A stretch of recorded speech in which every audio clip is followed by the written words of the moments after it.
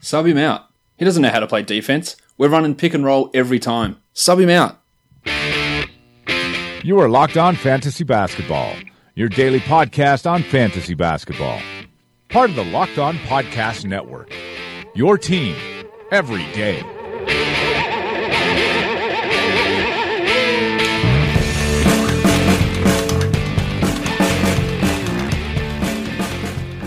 Hello and welcome to the Locked On Fantasy Basketball podcast brought to you by Basketball Monster. My name is Josh Lloyd and I am the lead fantasy analyst at basketballmonster.com, and you can find me on Twitter as always at redrock_bball. A huge Wednesday in the NBA, 11 games, crazy results all over the place, blowouts aplenty. We'll talk about all of that, the injury news, as well as previewing a very small Thursday slate in the NBA. Michael Bolton. Let's get to it. All right, let's get to it indeed. We will start where we always start. Monstrous line of the night. The monstrous line of the night, indeed. It goes to none other than LeBron James. Yeah, he was real good. He's always really good, but this was clearly his best game as a member of the Los Angeles Lakers. LeBron just narrowly missed the triple-double, so it was hard for me to give him the monstrous line of the night. 44 points in 36 minutes, 5 triples, 10 rebounds, 9 assists, 1 steal, 3 blocks, and that legendary efficiency going at 68% from the field on 19 attempts. And something that had been really dragging him down this season, massive on the free throws, 87% from the line on 15 attempts. So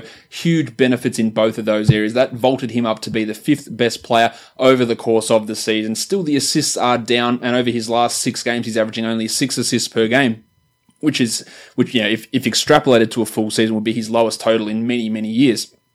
Of course, we're not extrapolating it to a full season at this point, and there is still scope for that to come out, especially with the Rajon Rondo injury, which we'll talk about a little bit later. But LeBron is your monstrous line of the night, the first one for LeBron for this season, I believe, or maybe he's had a second one. No, this might be his second one for the season. So a big night from LeBron in the Lakers, big victory over the Portland Trailblazers.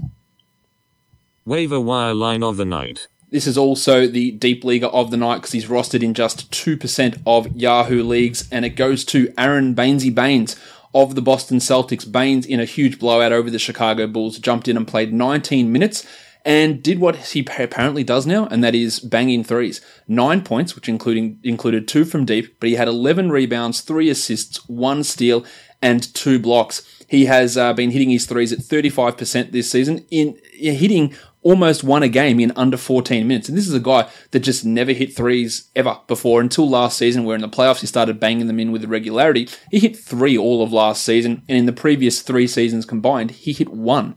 So a real change as Baines is now being able to knock in these threes at an extended clip. It is hurting his field goal percentage overall, just 41% from the field.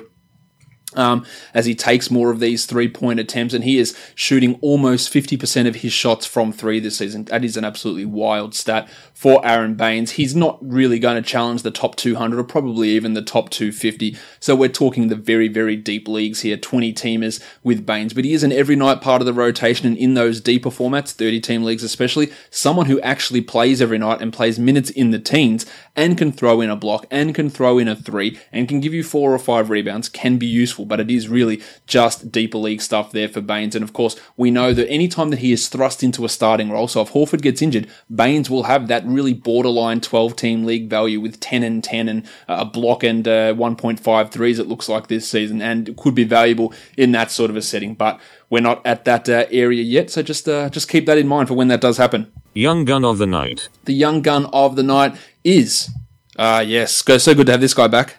Big Shaq. Yes, Big Shaq Harrison. I've been waiting to use that drop. I'm probably a bit neglectful in terms of using the Big Shaq Harrison drop, but in the same blowout game for the Bulls, Harrison played 23 minutes, had 16 points with 6 rebounds, 1 assist and 4 steals on 7 of 10 shooting. He was a guy that if he was starting in Phoenix would have had borderline standard league value because of his ability to get 2.5 steals per game. Now we saw an extended shooting performance or an excellent shooting performance here going 7 of 10, and the 23 minutes aren't realistic for Big Shaq, but he is in there as the backup point guard with Cameron Payne out of the rotation. Ryan Archer-Jacquino is the starter, but this was just a disaster for the Bulls. So we got some extended minutes for the bench guys. We're looking at Harrison as that 30-team league guy, maybe a 20-team league guy, and until Chris Dunn returns, or a real wild card steals type streaming guy. That's the sort of player he was last season as a member of the Phoenix Suns, and I don't think too much has changed with his game where you should be surprised if he goes out there and nabs you 2 steals in his limited backup minutes. But a solid game from him, and weirdly enough, this is how powerful steals are in fantasy ranks. He is the 159th ranked player this season on a per-game basis. 15 minutes a game, 8 points, but 1.8 steals. He is shooting a ludicrous 54%, and he is not a good shooter.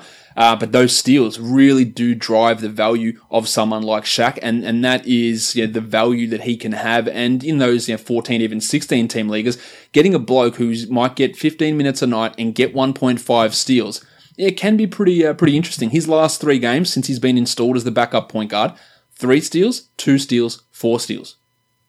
For those of you that can count, you can do some quick maths.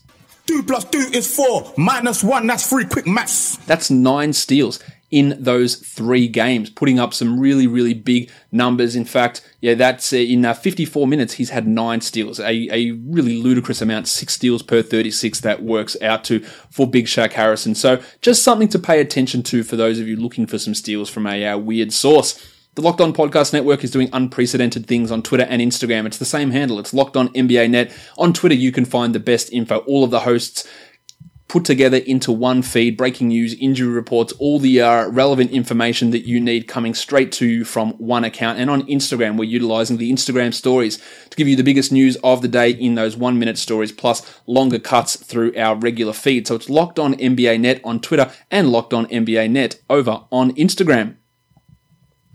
Let's go through and have another drop from Big Shaq. The dud of the night goes to, has to be Julius Randle, because he was atrocious. Foul trouble limited him, but he was also bad in the minutes that he played. 14 minutes only due to the accumulating 4 fouls, 3 points and 3 rebounds. No other numbers for Randle. No threes, no assists, no steals, no blocks, 1 of 4 from the field, and a putrid 1 of 4 from the free throw line. Now, he moved back to the bench with Nikola Mirotic back, but right at the very end of this game, Mirotic did sprain that ankle again, so we could be seeing a boost in minutes here for Randle, as we saw from him over the previous couple of games where Mirotic was out, where he played 38 and 35 minutes and went for 22 and 15 and 17 and 12. So, if the person that rosters Randle at the moment is pissed with this move, and people can be extraordinarily reactionary, throw an offer. See if they drop him, because you might get another 2 or 3 35-minute games out of Randle, and he needs to be rostered regardless. This was just an absolute turd burger of a performance from Julius, and we'll just chalk it up to a game where he was frustrated with the fouls and was frustrated with his play on the court, and it obviously showed in the box score, and not a lot to really extremely read into it. But he'll go back to that 25-24 minute a night role when Nick Mirotic is back at full health.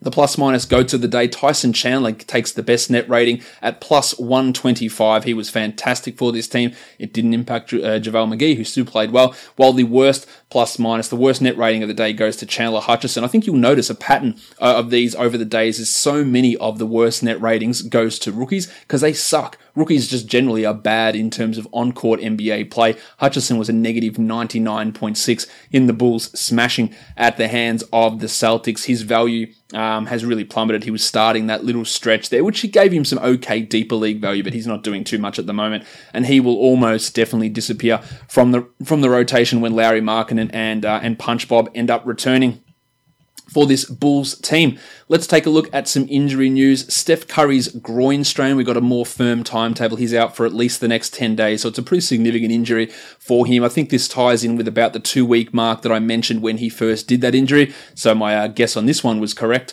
Obviously Quinn Cook is the beneficiary here, Andre Iguodala for the deeper format, Sean Livingston for the very deep formats, but Quinn Cook's your 12-team league guy. But as I'll stress, Cook is fine, but if you're choosing between Cook or Derek White or Shai Gilgeous-Alexander, you take White or Gilgeous-Alexander over Cook. Cook might exceed their play for the next week or two, but give me the guys who are going to be top 100 long-term guys rather than Cook, who'll go back to playing 7 minutes a night when Steph is back. It's great for now and a streaming spot useful, but getting one of those potential top 100 players, or Bogdan Bogdanovic is another one whose name comes up quite often. You take those guys over Quinn Cook every day of the week.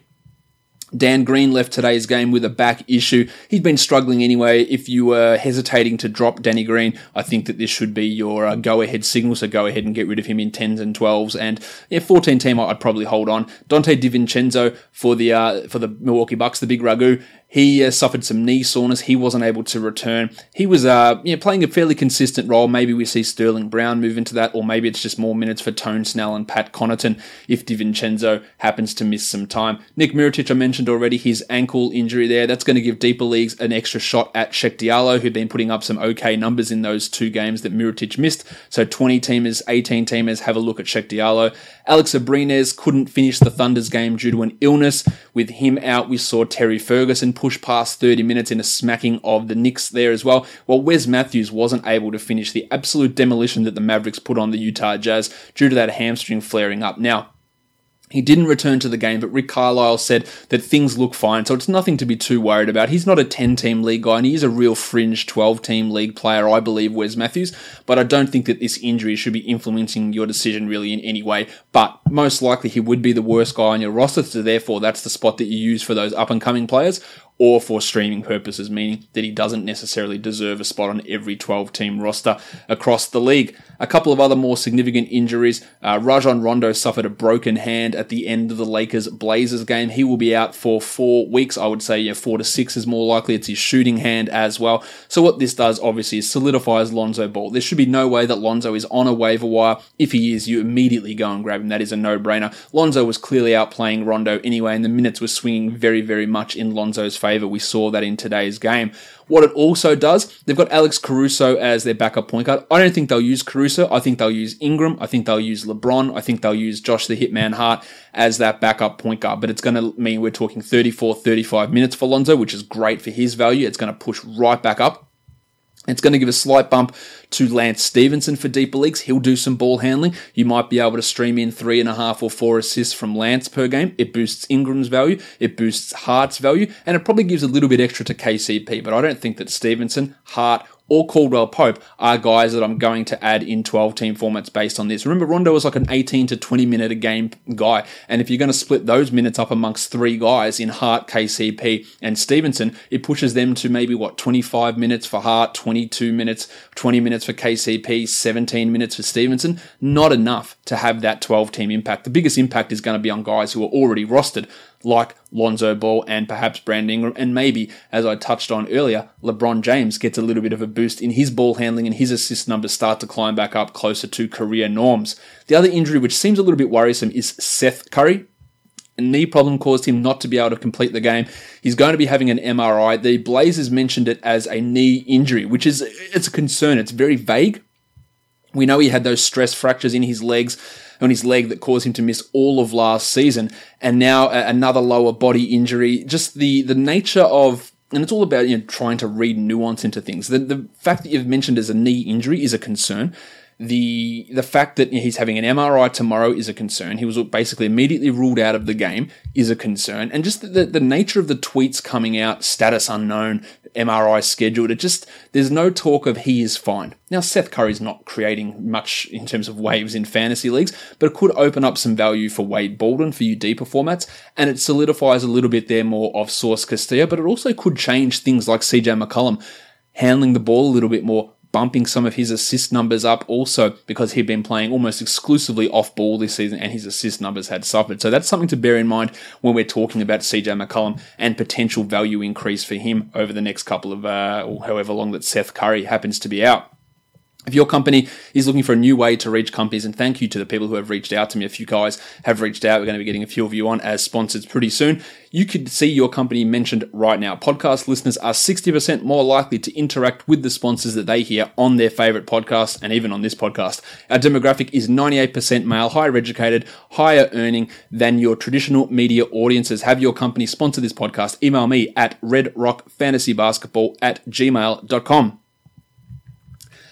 Alrighty then, let's move into these games now. There are 11 of them, so we're going to be going through these a relatively rapid fire. I don't want to be keeping you here for 3 hours as I go through every single player from all 11 games, although there'll definitely be someone who tweets at me, Josh, go for 2 hours, and I'll be like, nah, I don't think people want to hear that for 2 hours. Let's go on to the first game. It is the Philadelphia 76ers and the Orlando Magic. The Magic get the victory 111-106. The Sixers had a huge league in General Saunders' debut for them. The Magic reeled them in. Really disappointing start to the Butler era in Philadelphia. JJ Redick continues to be on fire. He had 6 assists with 22 points. He started off the season hot, slumped hard, and is coming back into business now. He did start, as I predicted yesterday, with Markelle Fultz going to the bench. Redick, of course, is a must-roster guy. The 6 assists are really sexy too. Benny Simmons, 9, 3, and 6. I'm not panicking, but someone will. So if you're in a league where someone has Ben Simmons on their roster, you throw a trade offer out. You throw a guy like CJ McCollum out. You throw that sort of a level of player, Jason Tatum, perhaps after a couple of strong games recently. Because if people think that Simmons is going to take a huge step back, you might be successful. Now, you might not be, but you try and make that decision. And you do the same for the person who has Jimmy Butler, who had just 14, 4, and 2. It's going to take time for these guys to try and mesh together and work out their spots, but I do feel pretty confident they will be able to figure it out. It just wasn't great. Joel Embiid had his first career triple-double, 19, 13, and 10, 4 triples and 2 steals, while Baby Neck Wilson Chandler played well at the end of the game. A lot of people ask me, do we go and grab Wilson Chandler? To me, the answer is no. We saw him play 30-plus minutes last season for the Denver Nuggets and not be a 12-team league contributor.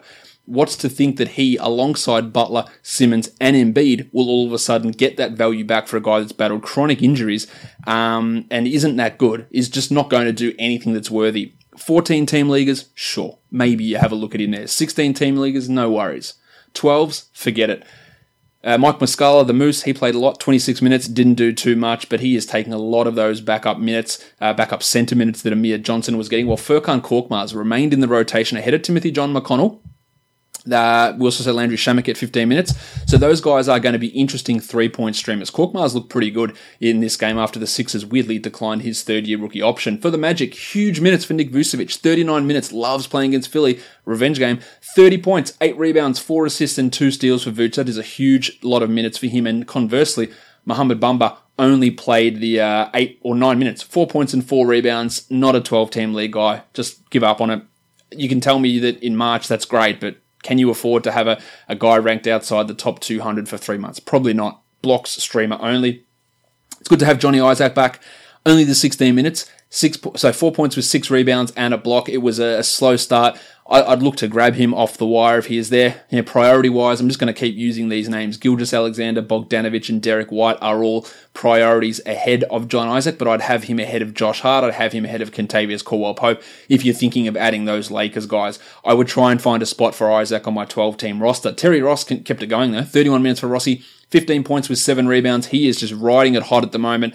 Gives you steals, gives you threes, scoring at the moment. The shooting, I think, will dip a little bit for Terry moving forward, but he does have this 12-team league value now. He was also helped by the fact that Evan Fournier didn't play well and got into foul trouble, just 28 minutes for Fournier. Aaron Gordon, really good full line. Yeah, this is what he can do to push into the top 30. He won't probably do it, but he can, obviously. 17, 6, and 6. A steal and 2 blocks for Az Gordon. That's really, really promising. Well, DJ Augustin struggled, but still had the 9 assists. As we talk about with him all the time, he is just a fringe 12-team league guy. Let's go on to the next game. It was a blowout. The Cleveland Cavaliers got smoked by the Washington Wizards, 119-95. Chetty Osman was back, but he came off the bench and played 24 minutes. Not sure how long he will last on the bench, whether he moves back ahead of J.R. Smith or ahead of Larry Nance. That's going to be the interesting one. 4 points, 5 rebounds, 3 assists and a block. I put him behind John Isaac in the addition pecking order. He is worth considering, but I'm not too certain about having him as a must-roster guy. While Larry Nance, this is all we've been asking for. 26 minutes, 10 points, 6 rebounds, 5 assists, 4 steals, 2 blocks. This is why I thought he was a must-roster guy, and I was really, really disappointed with the way Larry Drew handled him. Now, we don't know what's going to happen, whether he's going to go back to playing exclusively backup center minutes behind Tristan Thompson, and if he does, it's negligent coaching. But that could very well happen because it's Larry Drew. So you have Nance, you roster him, you have him over Osman, and then you just see what happens. As for Thompson, only 19 minutes, had some early foul trouble, 9 and 8 with 2 steals and a block. The defensive numbers are really nice, but the minutes were well down in this one. Again, as I talked about yesterday, I think it was, he is still just a fringe guy who contributes in rebounds and field goal percentage, really, and that's it. A stinker from Jordan Clarkson, 9 points, while Colin Sexton shot really well. 24 points on 16 attempts, but as we always talk about, there's nothing else there. 3 rebounds, 2 assists, no steals, 2 blocks. It's what's going to keep him from being a top 100 player. I think he's absolutely fine to grab, and I would grab him in 12-team leagues. Where's he rank? I think you probably have him ahead of Osman and behind John Isaac in that pecking order of guys to grab, especially while George Hill's out. And I don't think that Hill is getting this starting job back when he does return to action. For the Wizards, Otto Porter, only 26 minutes, but that's because it was a blowout. He was super aggressive, usage over 20%, which is absolutely stunning to see. 15 points, 4 rebounds, 3 assists, and 2 steals. So the path to redemption is paved here for Otto. He's just got to walk down it. Let's hope that Scotty Brooks can guide him down there really nicely. Johnny Wall, a real turd, 8 points in 21 minutes. They didn't need him. He was struggling. Still had 9 assists, 2 steals, and a block. While Jeff Green went back to being Jeff Green, 8 points in 24 minutes, and this is why Jeff Green is not a 12-team league player. Dwighty Howard, foul trouble, 10 points in 20 minutes, but honestly, this game was just so much of a blowout that nothing, and it's so much the case for so many of these games that it's hard to read into a huge amount just because some of the games were just over so damn quickly. The Miami Heat, they took the Brooklyn Nets apart 120-107. The Nets, I talked about this yesterday, they're either going to rally around the loss of Karis LeVert or they're going to struggle, and they really struggled in this one. No Dwayne Wade for the Heat, so Tyler Johnson had another big game, 24 and 5 in 31 minutes. This will not be able to continue when Wade returns, so you can use him now and then move on later. While Justice Winslow, he is not a 12-team league player in my opinion. 6 and 11 in 34 minutes. His shot looked woeful in this game. A horrible airball 3, just not a good game. Hassan Whiteside got into foul trouble, but still 14 and 10 with 2 steals and 2 blocks. While Dragic, Richardson, decent performances. I don't think Scooter Magruder is a 10-team league player. I think he is a drop. I think he is a 12-team league drop as well. Again, behind that whole group of guys, probably even behind Chetty Osman, to be honest. Sexton, Isaac, Shea, Derek White, those sort of players. I'd have Magruder behind those guys.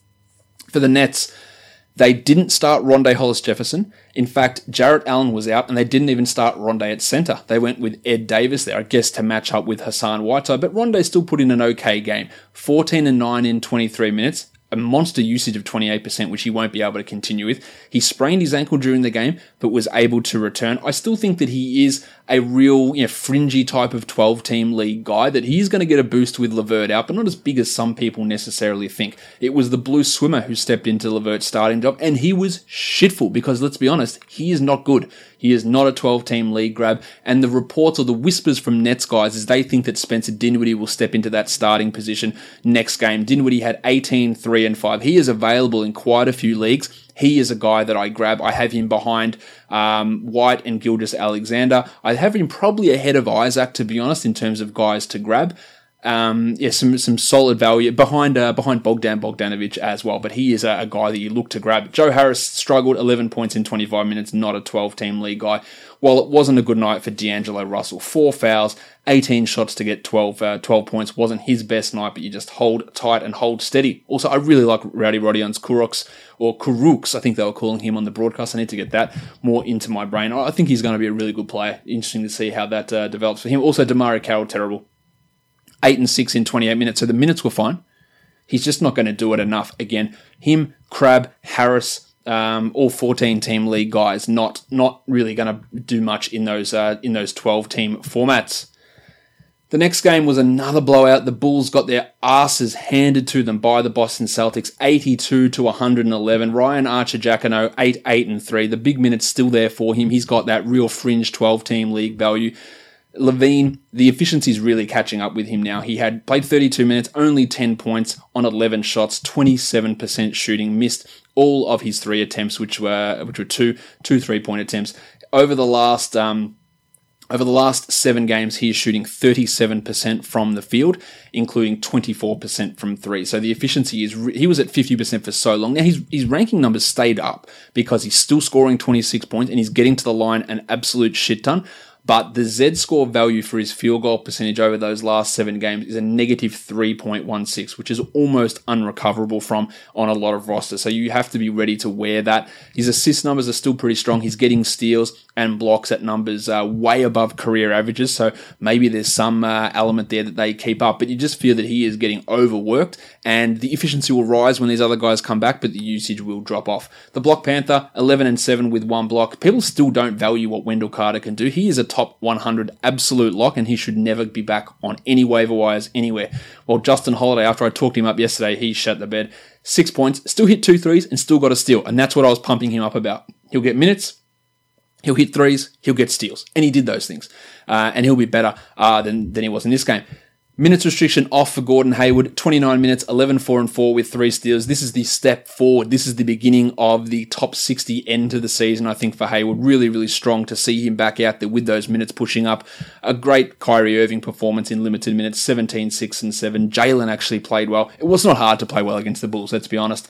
The worst defense in the NBA. I actually know if they are the worst defense. I probably should look that up before I start accusing them of being the worst defense. I wouldn't be stunned if they were, though. Terry Rozier, 30 minutes, 12 points.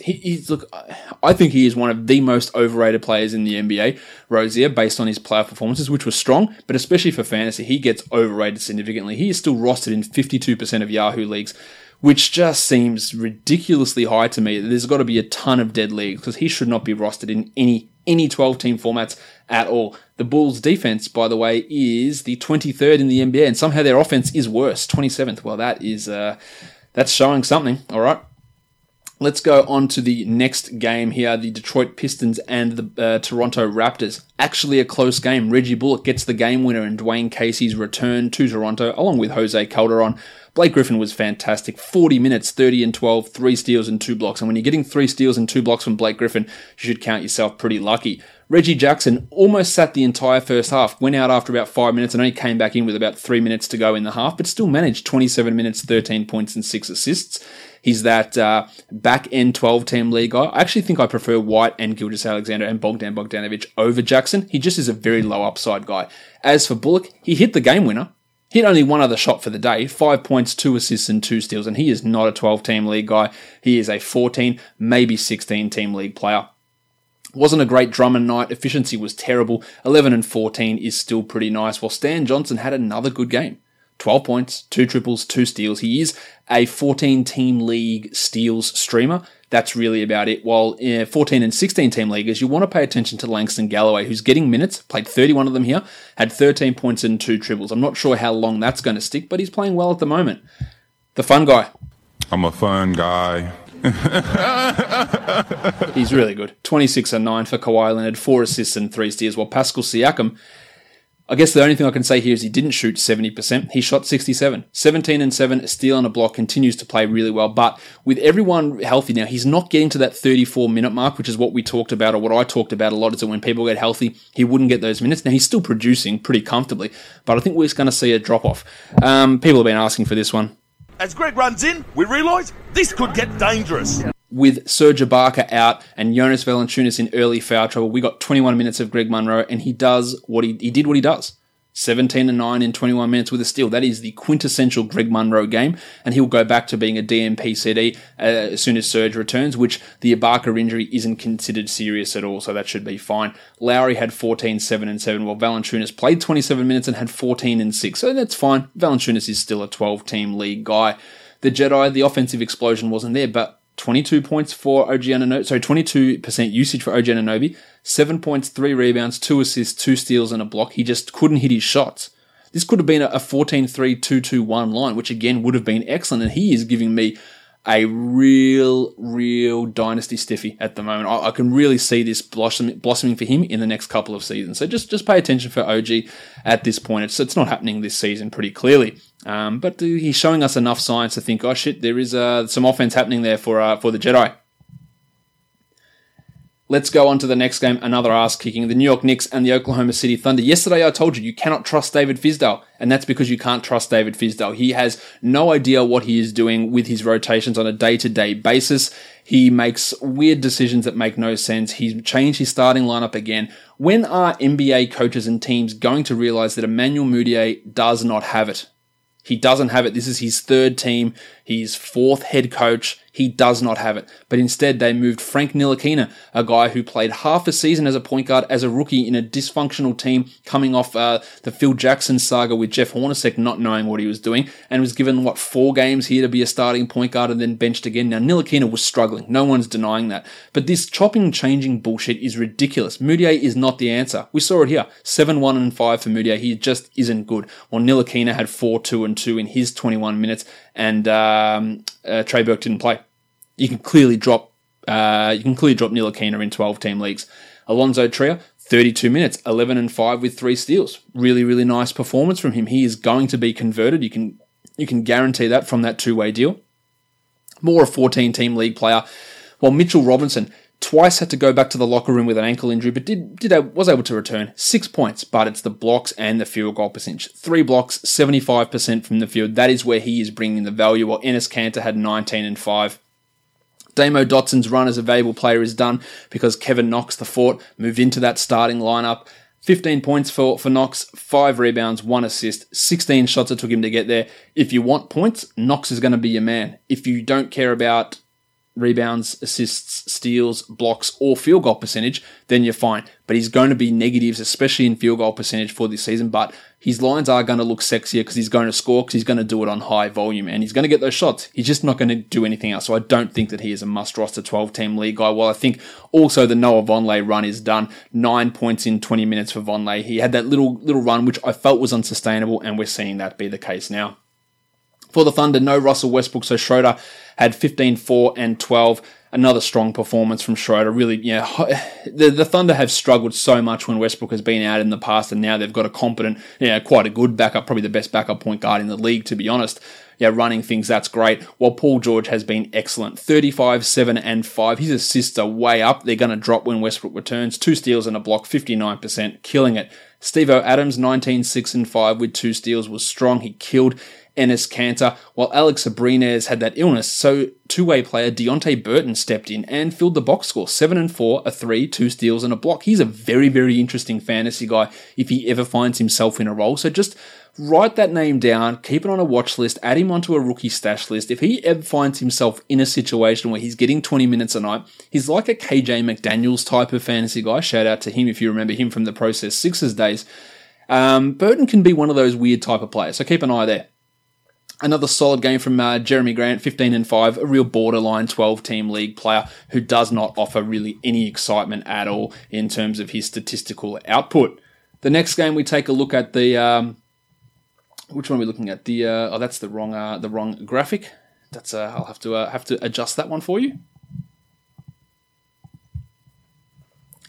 Sorry about the graphic here. I don't know what was going on. I couldn't get this ad to disappear off it, so I apologize for the quality of this game. That was a screw-up on my behalf, but we are talking about the New Orleans Pelicans and the Minnesota Timberwolves. The Pelicans go down 107-100 in the debut of Robert Covington, or sorry, as he prefers to be known, Robert Covington. Try again, Rob Covington, or as I prefer to call him, Bob Cov, and Dario Saric. For the Pelicans, no Alfred Payton, and then they lost Nick Mirotic right at the end. Tone Davis was great, 29-11 with 2 steals and 4 blocks, while Etuan Moore has tallied 30 points in each of the last 2 games. He had 31 here with 4 triples, 4 rebounds, 4 assists, and a steal.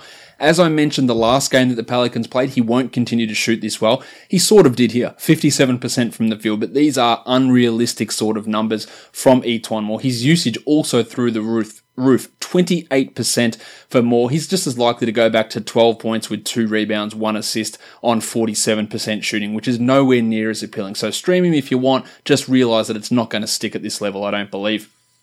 Another 10 assists for Drew Holiday, 14 points with 2 blocks there. Well, Wes Matthews, this is such a Wes Matthews line. 5.7 rebounds, 5 assists, and a steal. But when Payton returns, he will lose a big chunk of that value. On to the Wolves. Tom Thibodeau did indeed stick with Taj Gibson as his starting power forward and played him 28 minutes.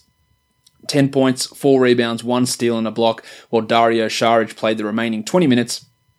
9-3 with 2 steals. Now, I've got no idea whether the ever-flexible Tom Thibodeau will make that change and put Saric in there next to Karl Anthony Towns or not, but if they're going to play that allotment of minutes, then neither Gibson nor Saric are 12-team league players. As for Covington, 41 minutes for Bob Cov. He had 13 points, 7 rebounds, 2 assists, 2 steals, and a block with 3 triples. Didn't shoot well, but did exactly what we wanted, plus getting the extra minutes. Now, we have to remember that Derrick Rose was out of this game, so he would take some of those minutes, some of those 30-odd minutes. But I could see that the 17 minutes that Josh Okogie played and the 11 minutes that Tyus Jones played, along with 3 or 4 minutes off the top of Bob Cov and 4 or 5 minutes off the top of Jeff Teague's 37 minutes. My name is Jeff. Yeah, that gives you the additional playing time there for Rose. 17 for Okogie, 11 for Jones. That's 28 minutes. And then you just take a couple off the top and you get 30 or 31 for Derrick Rose. I could see that being what Thibodeau does, and running that Teague, Wiggins, Rose triumvirate as a backcourt, running Covington with Wiggins backing him up there, then Saric, Gibson, Jeng and Towns in the front court for your 9, or it's even an 8-man rotation. Maybe that's being a bit aggressive for Thibodeau. Maybe Jones still stays in the rotation. As for Teague, 2 big assist games recently for him, 14, 2, and 14. The usage is about the same. Those assists, there's probably a little bit of fluke there with that. But the big story is the performance of Karl Anthony Towns. He's going to be a top 3 player this year, 25 and 16 with 2 blocks. But Andrew Wiggins, 23 and 6, 4 triples, 4 assists, 3 steals, 1 block. Really invigorating performances from both of these blokes with General Soreness now in Philadelphia. I'm not banking that Wiggins is going to become this multi-categorical stud. He does have the physical gifts to do it. Just the, mental application has never been there. But could this be it? I'm definitely waiting. He's a top 100 guy now, I don't think without any shadow of a doubt. But can he push into the top 50, into the top 40? Because that's his possibility. We just have to pay attention to see how that bears out. As for Rose, he'll slide back in and still be a 12-team league guy, although, as I've mentioned plenty of times, I do think his shooting will drop off. The next game we look at the Memphis Grizzlies and the Milwaukee Bucks. Huge win for the Grizzlies on the road, 116-113. Conley and Gasol were great, 29 for Gasol, 26 for Conley. If you invested in these guys in drafts, you're pretty happy with this return, but nobody could have foreseen Shelvin Mack being this. I don't even know what Shelvin Mack's doing anymore. 29 minutes for Mack, 15, 6, and 5. He's playing a lot of minutes with Dylan Brooks out, Chandler Parsons out, Omri Caspi out as well. We're getting that Mack-Conley backcourt that everyone fears. And he is, over the last 2 weeks, a top 80 player. In 28 minutes, averaging 14 points with 1.5 steals and 3 assists. Now, it is on ludicrous shooting. 54%, including 48% from 3 and 58% from 2. So it is going to regress, and it is going to regress hard. But for now, the minutes are okay. There is some value, but just don't bank on it really coming. It doesn't appear to be anything that's sustainable or making him a must roster guy. I was stumbling there because I just saw some news about the Seth Curry injury, and it doesn't look great here. It's just saying that the news is when slowing down the clip that Curry came up injured, it doesn't appear that he banged knees with anyone. Rather, it may have occurred when planting his leg. That again ties in with what I was talking about with Seth earlier on, that it gave a really bad vibe, and I'm thinking there is some sort of ligament damage in there. I hope there's not, because I really like Seth Curry, but it's not appearing great at this point for Seth Curry, as a slight aside. Triple J had some extreme foul trouble, 5 fouls in 16 minutes for Jaren Jackson Jr., 13 points, 2 rebounds and 2 steals. So still had some nice numbers happening there, but the fouls limited him. While we also saw Yuta Watanabe, so shout out to Yuta for getting into an NBA game. For the Bucks, Yanni had 31 and 9 and hit free throws, 11 of 12. That's excellent. 14 attempts from the field, 71%. Fantastic. But they still couldn't get the win. Middleton was great. Paddy Connaughton, 27 minutes for Connaughton, 16 and 6, 2 steals and a block with 2 triples. These are unbelievable performances from Connaughton. Budenholzer is really unlocking him. It helped him that the big Ragu only played the 6 minutes. He was the major beneficiary. He comes into play as a 16-team stream type of guy.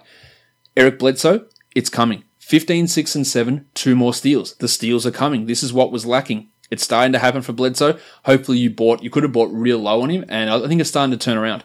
Brookie Lopez couldn't keep up the red-hot form, neither could Malcolm Brogdon. Brogdon had just the 8 and 5 in 27 minutes. That's more in line with what I thought we'd see more of from Brogdon this season, rather than some of the other big performances we saw over the last couple of games.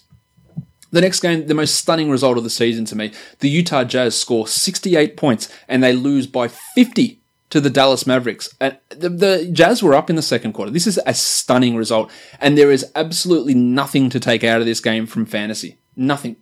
Because It is just one of the biggest outlier performances I have ever seen. And this is not to say that Utah's not struggling, because they are. And it's not to say that Dallas is not playing well and playing bloody good defense, because they are. But this sort of bullshit is just not anything that we can have any reliability on. The minutes were reduced all over the shop for everybody. The one thing I can say is that Luka Doncic did suffer somewhat of a shoulder problem, but he is fine. He is going to have an MRI, but there's no problem there with him. Otherwise, there's very little to say about this game, and I think it's best if, especially if you're a Utah fan, you just move straight on, because this was as ugly as it gets. But if you're a Dallas fan, go watch the replay of this 15 times, because it is unbelievable to see you guys win this by 50 points. Just a stunning result in what was a weird day where the Grizzlies knocked off the Bucks, as well as the next game where the San Antonio Spurs got smacked by the Phoenix Suns, 96-116. DeRozan didn't have it going early, but salvaged a pretty decent line, 24-5-4. LaMarcus Aldridge just shithouse, 6-12 with no other stats. He is a real buy low guy to me. No Rudy Gay, so Dante Cunningham started, but so very little to see here. One positive thing, another good performance from Derek White, 29 minutes, 16-4-3, a clear must-roster guy, in my opinion. Brittany Forbes had 13, while Millsy had 3 steals in 21 minutes. But maybe the most encouraging thing from a Spurs point of view was Jakob Poeltl played well. 7 and 9 in 19 minutes with 2 blocks. This is the sort of thing that he was doing in his minutes for the Toronto Raptors this season that we just have not seen at all. The Spurs have now lost 2 consecutive games to the Kings and to the Suns, and they didn't just lose this game.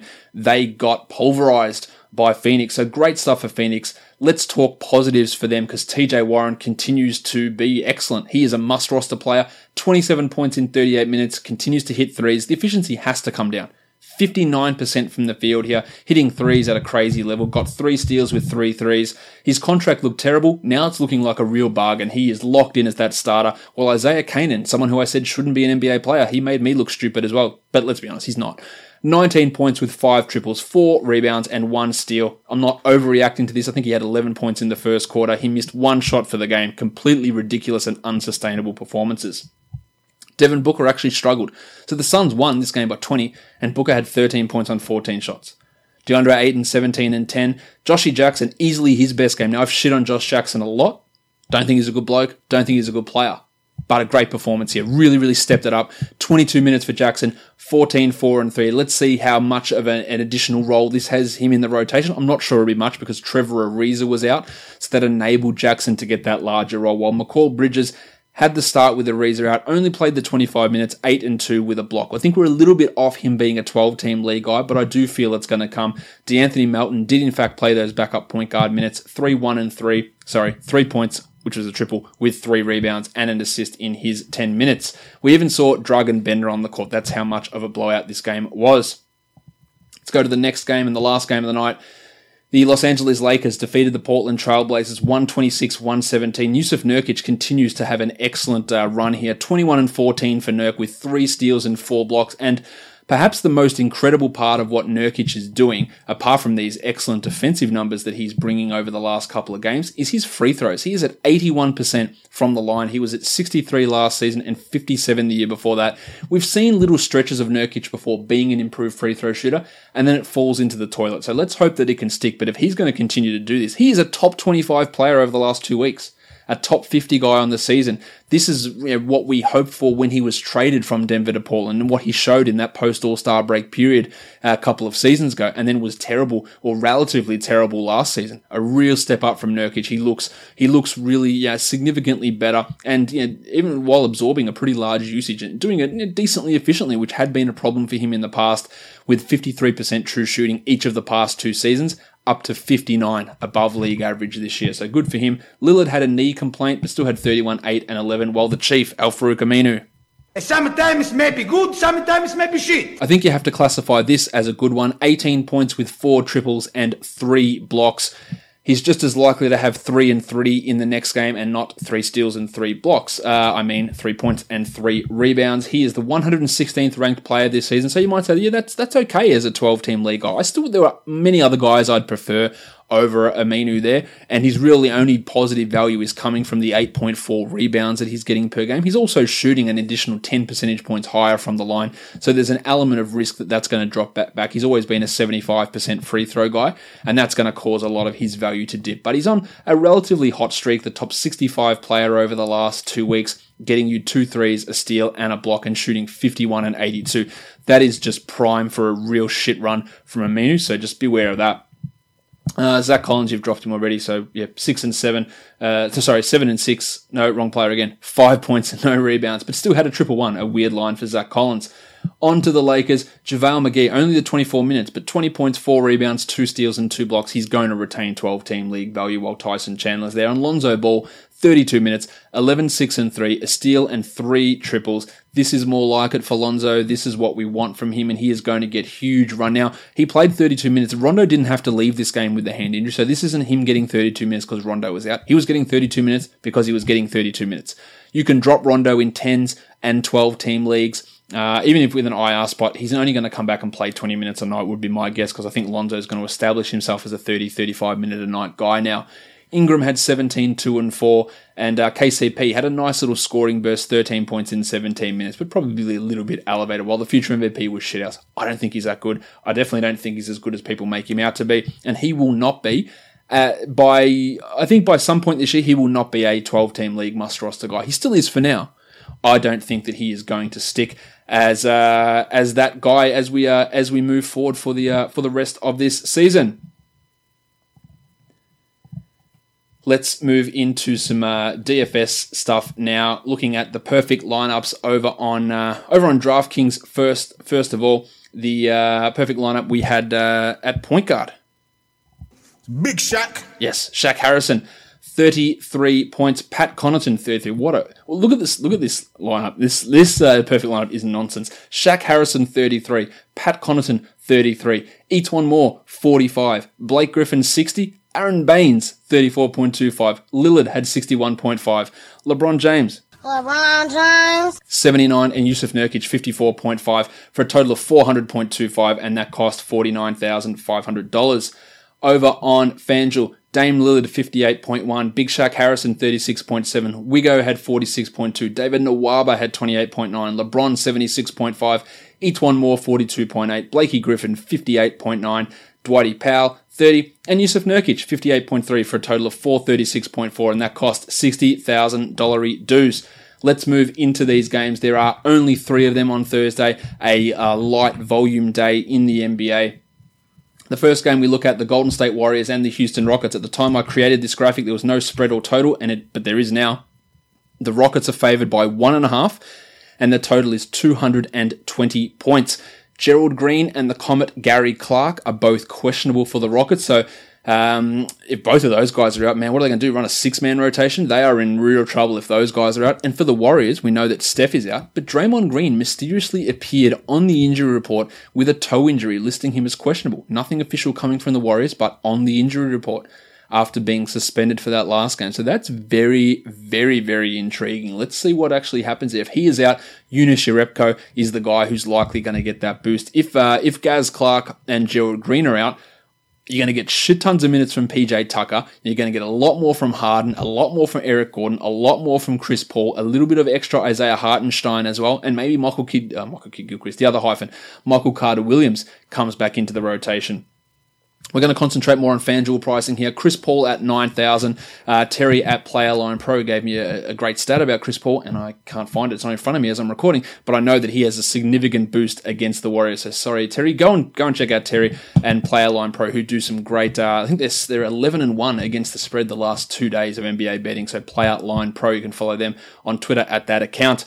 Chrissy Paul, $9,000. 48 average over the last 3 against the Warriors. I think big minutes are coming. I really do like him here. The shot is back for him. Quinny Cooks at 5,800. The Rockets may be a tougher matchup for him. I still think that he's good for that 28, 29 point mark, given he's going to be starting again.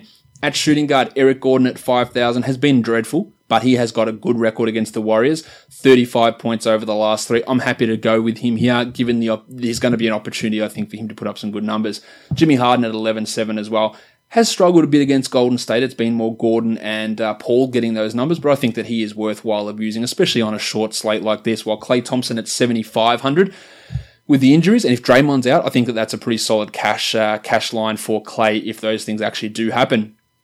At small forward, we've got Kevin Durant, 11,800. I take Harden, I take Paul over Durant, but it's not a bad bet to have Kevin Durant to go for 50 here. I think that's a possibility, a great possibility. And then you've got Clark and Jim Ennis. Now, Jimmy Ennis at 3,800. If you get the Comet ruled out, I think that Jim Ennis at 3,800 is very strong because he's going to have to play big minutes if Clark does happen to be out. PJ Tucker at power forward, 4,800. Happy to use him here again. I think he's going to be forced into big minutes against this Warriors team. While Draymond at 8,000. If he plays, I actually do like Draymond here, but that weird questionable tag came out of nowhere. Eunice Jerebko's a $3,900 guy who would be a pretty strong cash play if Draymond is sidelined. Clint Capella at 8,100. The minutes are way up. He has struggled a little bit against the Warriors, but with really no other options, I think he's going to have to play. Or play those similar sort of minutes. I like Capella here as well. I don't like the Warriors centers and what Coach Steve does. You can call me Coach Steve. I think that will just about do it for Isaiah Hartenstein, the other one there to look at minimum salary if we get the Comet and Gerald Green both out for the Rockets, but I don't really think that's too much of us, or not too much for us to look at. On to the DraftKings side of things, I like Capella and Paul, I like Tucker and Harden, and I like Durant, all as cash guys. Eric Gordon is also in a pretty strong spot, but given a little bit more strength of play for the other guys, I think Gordon probably tilts more towards GPP on DraftKings versus how he looks on FanDuel. Let's go on to the next game.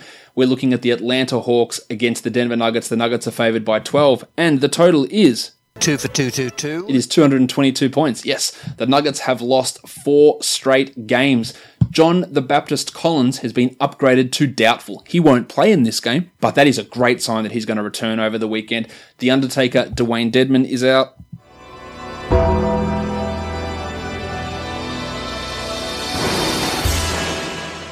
And Alex Len is questionable. This could mean huge minutes for the Wizard Amari Spellman and also for Miles Plumlee. The Len one seemed to come out of nowhere. I think Len will play, but if he is out, you're going to see a lot of Vince Carter, a lot of Alex Poitras, a lot of Amari Spellman, and a 30-point win by the Denver Nuggets most likely. Let's look at point guards. The Blue Arrow, Jamal Murray. There's a lot of blowout risk in this game. So I think that's... it takes away a lot of that cash value for guys like Murray. Jeremy Lin at 4,200, I don't feel super good about. I do like Trae Young, though, at 7,400. Go check out the video I did this morning on Trae Young with a player spotlight. On you audio guys, you'll hear that later in the week as I mash it together with the next player spotlight that I do for a separate Dynasty player spotlight pod. But I like Trae Young here at 7,400. Bazemore at 6,300. I think he can get you the 30 points in this matchup, while Monty Morris at 52. It's a big price for Morris, but his production has been really, really impressive lately, averaging 28 over the last 3. I think he's worth a look on this low volume slate. The small forwards, one shows at 4,100. Only be a weird tournament play. That's about it. Gaz Harris at 7,000. Not really cranking at the right level. Blowout risk turns me off him here as well. While the artist formerly known as Taurean Prince got things back on track last game. He is down to 6,300. So I do think that Taurean at 6,300 is a worthwhile guy to look at. At power forward, Millsap's at 6,200 against his former team. The blowout risk would leave me to use him for tournaments only. Trey Lyles at 46, again, tournament, and you'd throw him, not in the same lineup as Paul Millsap. While the Wizard, Amari Spellman, has been shit lately. Only 2.6 points last game, but if you have Dedmon and Len both out, then I think you're going to have to look at Spellman and Plumlee, who comes in at $3,700. And Mason Plumlee. Miles Plumlee comes in at $3,500. Mason Plumlee at $3,700. I think he's a sneaky tournament guy in the likelihood of a blowout, comes in, plays 25 minutes and eviscerates whatever's going on in this Hawks front court. Alex Len at 4,700. I love that if he plays. I just don't know if he's going to, but I love it if he plays. And Nikola Jokic at 9,700. It's good. It's pretty good. It's pretty good. But again, the blowout risk under 10,000 though gives me a level of safety with Jokic. Wouldn't have him above, say, Paul or Harden though, just because I think that game's going to be a lot closer. So yeah, maybe it pushes to overtime, whereas I don't think there's any real chance that this game can get into any sort of overtime scenario. On DraftKings, Monty Morris at 41, I love. Alex Len at 46. Jamal Murray at 65, I like. Gaz Harris, Torian Prince, Jeremy Lin, Bazemore, Young, and Jokic, while Trey Lyles and Wancho are more of your tournament type of players. The last game of the night, the San Antonio Spurs going to take on the LA Clippers, the Boban Marjanovic Bowl. The Clippers are favoured by 5.5 and the total is 219.5. We assume Rudy Gay will be back after resting today. We don't know if Avery Bradley or Luke Marmute will be playing for the Clippers. If those guys are out, Marmute boosts Mike Scott. Bradley goes out, it boosts Lou Williams and Gilgeous-Alexander as well as Patrick Beverley. For the point guards in this one, we're looking at Derek White at 5,900. I think that's a relatively solid play. It's probably a bit elevated on FanDuel, more towards tournaments. Shea's at 6,000. He's been averaging 34 points over the last 3, and if Bradley's out, that is very, very strong for cash. Pat Beverley at 48 is an upsidey type guy who can get 35 but can also get 15, so that sort of takes him out of the cash considerations. DeMar DeRozan at 8,900. Not a great game from DeMar today. Still had 34. I feel pretty good about using him here. Bellinelli, Bradley, Lou Williams. Lou Williams has been cranking lately. 36 over the last 3. He's up at 6,800. But if Bradley is out, I think Lou will at that price is a really, really strong cash one. Small forward, the Rooster, 6,500 for Danilo Gallinari. I like it here. I like Rudy Gay at 5,600 as well. And then power forwards, Aldridge at 84, bounce back coming, 45 point I think is a real possibility here for LaMarcus. And you got Toby Harris at 83, strong option as well. I'd take Aldridge over Harris personally. While the table, Montrezl Harrell crushing, averaging 38 over his last 5, 42 over his last 3, tons of minutes for him, 7,500, the price is pushing up. I don't hate it though. I think he can still bring back value. He has just been an absolute animal. I don't know if Boban's going to play in this game. He's always worth maybe throwing into a tournament, but that price is too high, man. 4,800. I don't like it on FanDuel, and he hasn't been a DMP CD the last 2 games. On DraftKings, White, Toby Harris, Gallinari, Harrell, Shea, DeRozan, and Aldridge are all in your cash considerations area. Let's wrap this up now by going through some studs and value plays on DraftKings. I'm looking at Chris Paul as my $8,000 stud, and my value is Alex Len at 4,600, assuming he plays.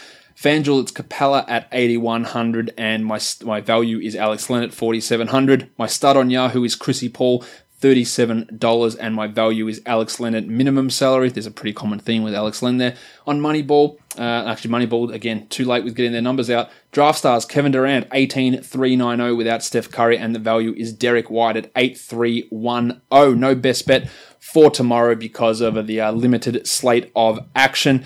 Guys, follow me on Twitter at redrock_Beeble and subscribe to this podcast, Apple Podcasts, Google Play, TuneIn, Stitcher, Spotify, YouTube. Give me a thumbs up, leave a 5-star rating or a review, leave a comment on YouTube and share it with your friends. Come on, be nice, just for once. Go and share that around to all of your friends. Guys, we are done here. Thank you so much for listening, everyone. See ya.